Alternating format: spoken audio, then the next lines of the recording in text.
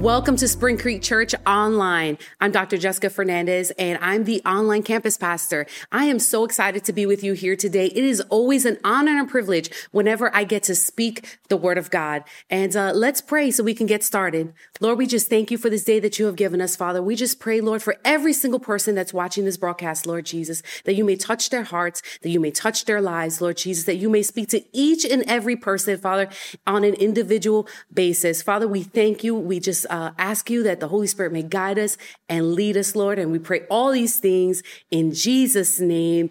Amen. Amen. So last week, Pastor Keith started a sermon series called This Changes Everything. And he asks us two questions. The first question that he asks us is, what if Jesus had never been born? And that's such a great question. And the second question that he asks us is, if his presence, teaching, and influence were completely erased for all time, how different would our world be today? And those are two fantastic questions that get us thinking about what would happen if Jesus was never born. But what we do know is that there is no denying that the birth of Christ has changed our world. And for me personally, Christ has changed my life. And I know that he will be continuing to change my life until my very last breath. And that's why I love Christmas so much, because it reminds me of the transforming work that he has done in my life personally. But when I say I love Christmas, please don't misunderstand me. I love Christmas, but I don't buy any gifts. Yes, I said it. I don't buy any gifts, except for my children who always ask me for monetary gifts or really expensive brand new technology. But what kid doesn't? But my preference is really buying practical gifts. Yep. I'm that parent that buys deodorant, shampoo, razors, and shaving cream that will last you till next Christmas. Because who doesn't want deodorant that will last you a whole year? I know it's not exciting, but I know that it'll save them money. And since they're on their own, I'm sure that they'll appreciate that. But years ago, when we used to buy our kids tons of gifts when they were smaller, we've bought them TVs and video game systems and DVD players and cell phones and all the expensive things. And now we're up to iPhones and iPads. See, my daughter just told me the other day, Mom, I need an iPad because I can't be successful without one. I mean, really, who can't be successful without an iPad? But we just experienced Black Friday and people will wait hours and people will fight over things that they want to purchase for the latest and greatest. And then we have Cyber Monday where everybody will go online shopping. Everybody will go online shopping so that they can get all the things that they didn't get for Black Friday. But why? Why do we do that? Why would we subject ourselves to the craziness of it all? I guess what makes us want the newest and the greatest technology is that we believe that it will be a game changer. You see, this is the one thing, the one product that will completely change our lives. You see, if I go out and I buy this luxury exercise bike, I promise I will lose weight this time. You see, this will motivate me to get out of bed and exercise. And when that strawberry cheesecake comes around during Christmas time and I'm thinking about getting my third serving, that bike will remind me of that new self-discipline that I just purchased in the form of a fancy exercise bike. You see, but there's some truth to that. There are products that have completely changed my life, like the microwave, my Keurig, my smart TV, my smartphone, and Wi-Fi, because where would I be and who would I be without Wi-Fi? This is what we call disruptive technology. You see, disruptive technology is an innovation that significantly alters the way that consumers, industries, and businesses operate. It replaces older systems and processes or habits that we have in place because it causes us to get things done faster and more efficiently. And as we usually see the effects and results of new technology immediately because it disrupts our normal to give us a better way of doing things. Disruptive technology targets overlooked customers who couldn't afford or didn't have access to these innovative, simple, life-changing products and services available to everyone.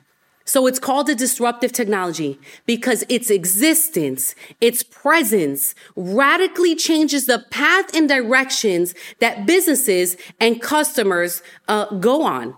It challenges our current way of thinking and questions why we do the things the way that we've always done them. Long before Black Friday, long before Cyber Monday, long before disruptive technology, there was a disruption that changed the trajectory of the world forever.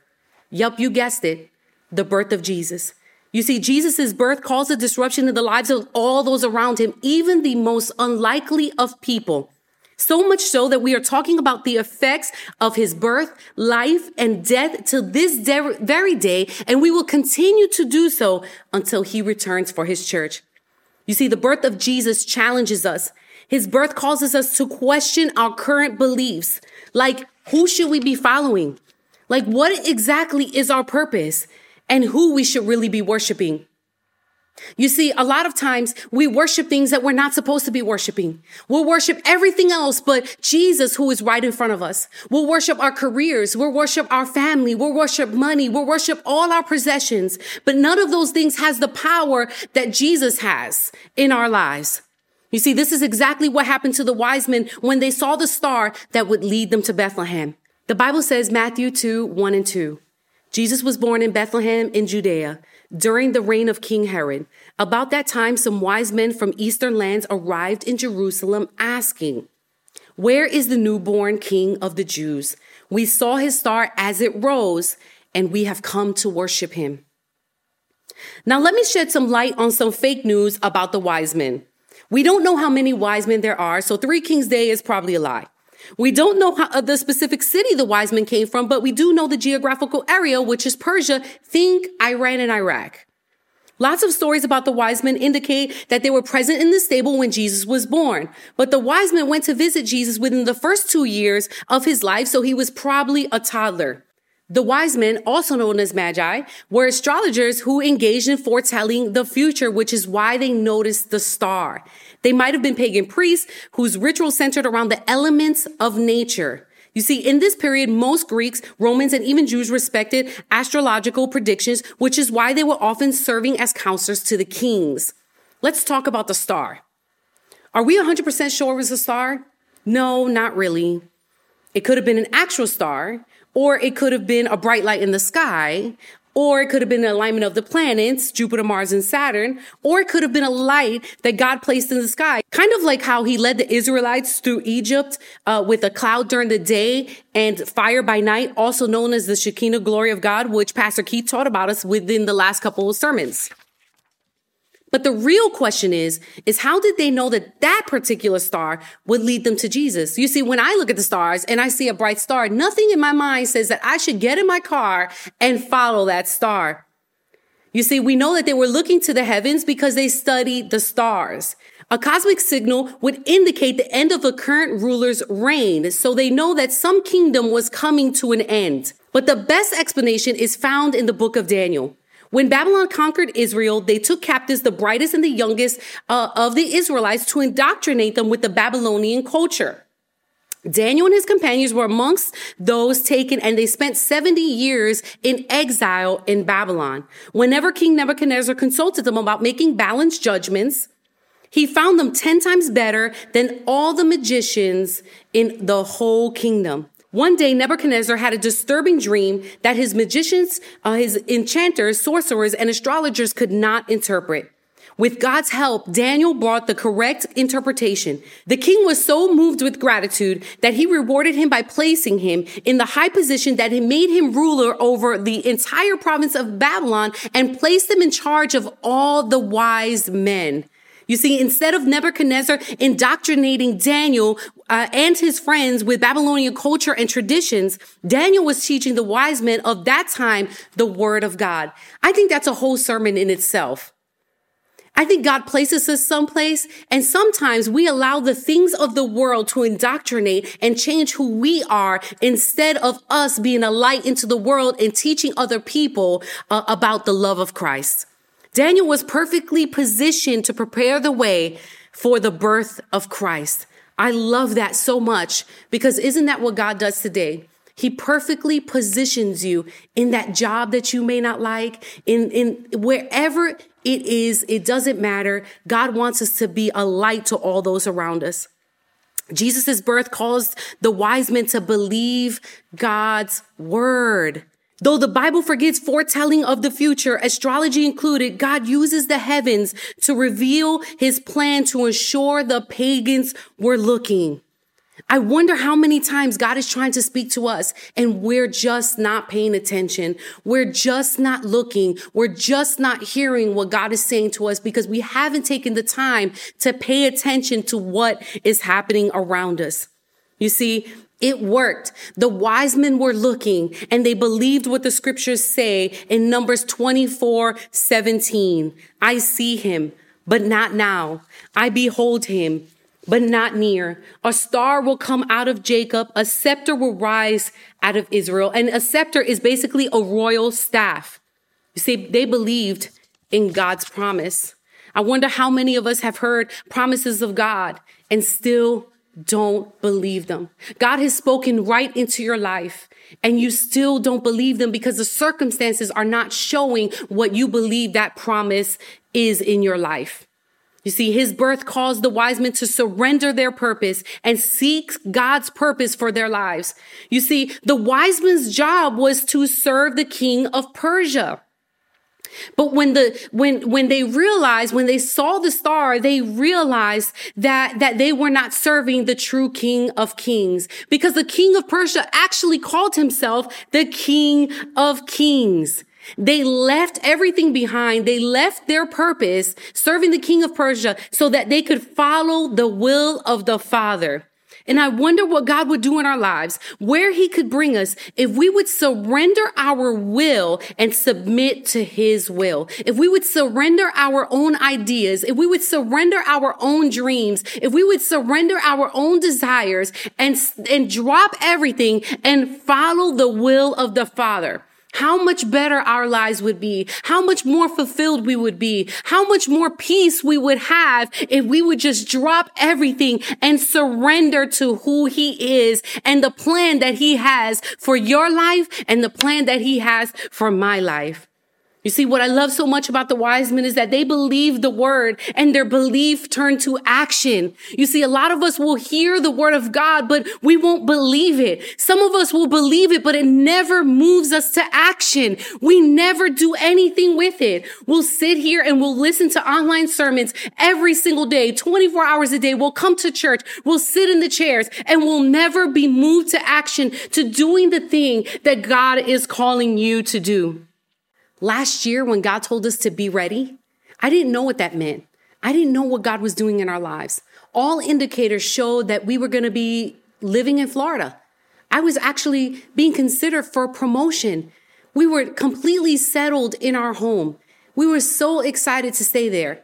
And then God tells us to be ready. And so when God said, you need to clean the garage, we did. It sounded crazy. No one believed me. But we walked in obedience and we did it. And then it led to something else. And then it led to another thing that God asked us to do. Then he said, sell your furniture. And we started selling furniture. And we kept going until God finally opened the door. You see, our belief led to action. Our belief caused us to do something, to move, to change our environment so that we can walk into the thing that God called us to do. See, you can believe, but if there's no action, then you're just a believer who does nothing. And God wants us to be believers who will move when he tells us to move. When they knew that they weren't serving the true King of the Jews, the realization made them drop everything, literally embark on a journey with an unclear destination. You see, they did not know where their star was going to bring them. They did not know where they were going to be led, but they had faith knowing that wherever that God was bringing them, that it was going to be good. You see, but not all action is good action. Because when we believe God's word, we can move in a positive direction. We can move towards the Lord. We can surrender all to the Lord.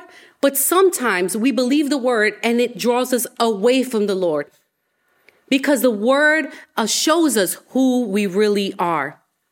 You see, the wise men were not the only ones whose whole world was disrupted by the star in the sky. Matthew 2:3-8. King Herod was deeply disturbed when he heard this, as everyone in Jerusalem. He called a meeting of the leading priests and teachers of the religious law and asked, "Where is the Messiah supposed to be born?" "In Bethlehem in Judea," they said, "for this is what the prophet wrote." Now I'm skipping over to 7. Then Herod called for a private meeting with the wise men, and he learned from them the time when the star first appeared. Then he told them, "Go to Bethlehem and search carefully for the child. And when you find him, come back and tell me so that I can go and worship him too." You see, Herod called for the wise men to find out where the star appeared and to send them to Bethlehem to search for the king of the Jews. But because of Herod's paranoia, he resorted to what he knew best, which is deception. That's how he became the king of the Jews. You see, he instructed them to go find the child and report back to him. And he said he wanted to worship him, but that actually wasn't the truth. He was lying. The truth is that he was threatened by the king of the Jews, by the true king of the Jews, the birth of Jesus. He was threatened by the potential king because he wasn't even Jewish. So he was the king of the Jews, but he wasn't even Jewish. He was a convert to Judaism, and he was basically motivated by politics, which got him to the role of becoming the king of the Jews. And he made decisions, not necessarily the best decisions for the Jewish people. You see, he was a descendant of Esau, which is significant because they were traditionally enemies to the Jews. Remember Jacob and Esau, who were born twins to Rebekah and Isaac?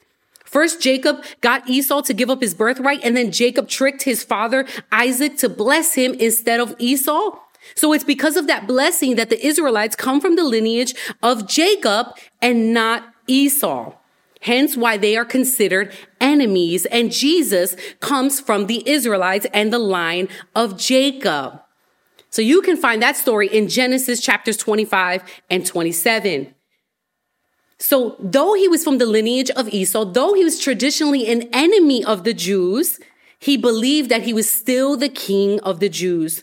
So when the wise men came looking for the one born of the Jews, he was deeply disturbed and concerned. He was like, "Why are we keep looking for the king of the Jews? I'm right here. I've been serving my people all along." You see, just because we believe, the action is not always positive. His action and his insecurity led him to mandate that all the children under the age of 2 would be murdered. His belief turned into a negative action. See, Matthew 2 says 9 and 12, after this interview, the wise men went their way, and the star that they had seen in the east guided them to Bethlehem. It went ahead of them and stopped over the place where the child was. When they saw the star, they were filled with joy. They entered the house and they saw the child with his mother Mary, and they bowed down and worshiped him. Then they opened up their treasure chests and gave him gifts of gold, frankincense, and myrrh. When it was time to leave, they returned to their own country by another route, for God had warned them in a dream not to return to Herod. You see, even though they saw a helpless toddler, they saw him as Jesus Christ, the King now. I love that. That is so significant because they saw this helpless baby, but they knew that he was a king. You know, his birth was a promise. And sometimes we don't believe the promise because it doesn't look like what we think that it should look like. And see, that is the gloriousness of God. We can never figure out what he's thinking because our thoughts are not his thoughts. Our ways are not his ways. And just because it doesn't look like what we think it should look like doesn't mean that God is not using it exactly what it looks like right now. God is all about the unexpected. And guess what? If we could guess it, then we're probably trying to do the work of God. You see, the wise men's faith in his majesty led them to worship. See, they didn't even have a relationship with God after that. They were used to figuring out their own futures. But looking at that star, believing in his promise, their faith grew. Their faith grew to believe something that they hadn't even seen. You see, they never saw miracles that would convince them of Christ's majesty. They didn't hear powerful teachings to persuade them that he was the Son of God. They saw no outward signs of divinity or greatness that left them in awe. The only thing they saw was a promise in God's word, a star in the sky and a toddler. But when they looked at the helpless child, they believed that they had found a king. So they bowed down and they worshiped him. Even the gifts the wise men offered Jesus were purposeful and intentional, proving that they truly believed Jesus was the King of Kings. They gave him gold for his majesty, frankincense, recognizing him as high priest, myrrh for the one who is to die. They recognized that Jesus was the King now. They didn't wait for him to grow up and take his rightful place on the throne. They worshiped him now. And I'm wondering how many of us wait till we get to the destination to worship. How many of us wait to come to give our lives to Jesus until we're better, until we're perfect, until we're ready to serve the Lord. You see, the conditions didn't show that Jesus was the king because he wasn't a grown man. He was just a baby. But they worshiped him now. That's what Christ is telling us to do. In whatever circumstances that you're going through right now, whether you have money, whether you don't, whether you have the job, whether you don't, whether you have the spouse or you don't, you worship him now in the midst of your current circumstances. They understood the gravity, the significance, the magnitude of the assignment of the King of the Jews. And I love that word, assignment. Because I think sometimes when we get a little assignment, we get disappointed because we want the big, grandiose, great assignments. But what we don't realize is that we have to be faithful and we have to be obedient in doing the little assignments, and then God will lead you to the bigger assignments. So no assignment is unimportant to God. And Jesus' assignment was to be born so that he could die for the sins of the world, so that we could all be saved from death, which is separation from God forever.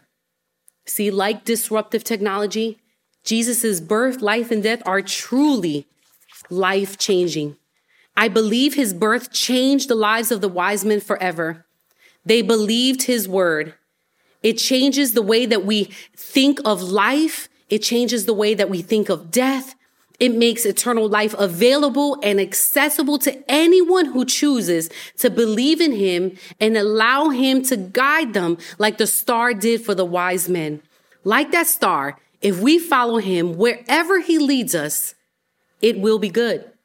If we would allow him to disrupt the way that we think, the things that we believe, he will transform our lives to be a reflection of who he is. If you haven't received Jesus as your personal Lord and Savior, he invites you to do so right now. Let's pray. God, I just thank you for this day that you have given us, Father. And if there's anyone that wants to receive you, let them repeat after me. God, I need you in my heart. I believe what Jesus did on the cross was for me and my sins. I ask you to come into my heart and guide me, Lord Jesus. Make me into the person that you want me to be. I pray that I would be more like you every single day. Father, we thank you, Lord Jesus. We thank you for the sacrifice that you made on the cross. We thank you for all those that are listening right now. And we thank you, Lord Jesus. We pray all these things in Jesus' name. Amen. We'll see you next week.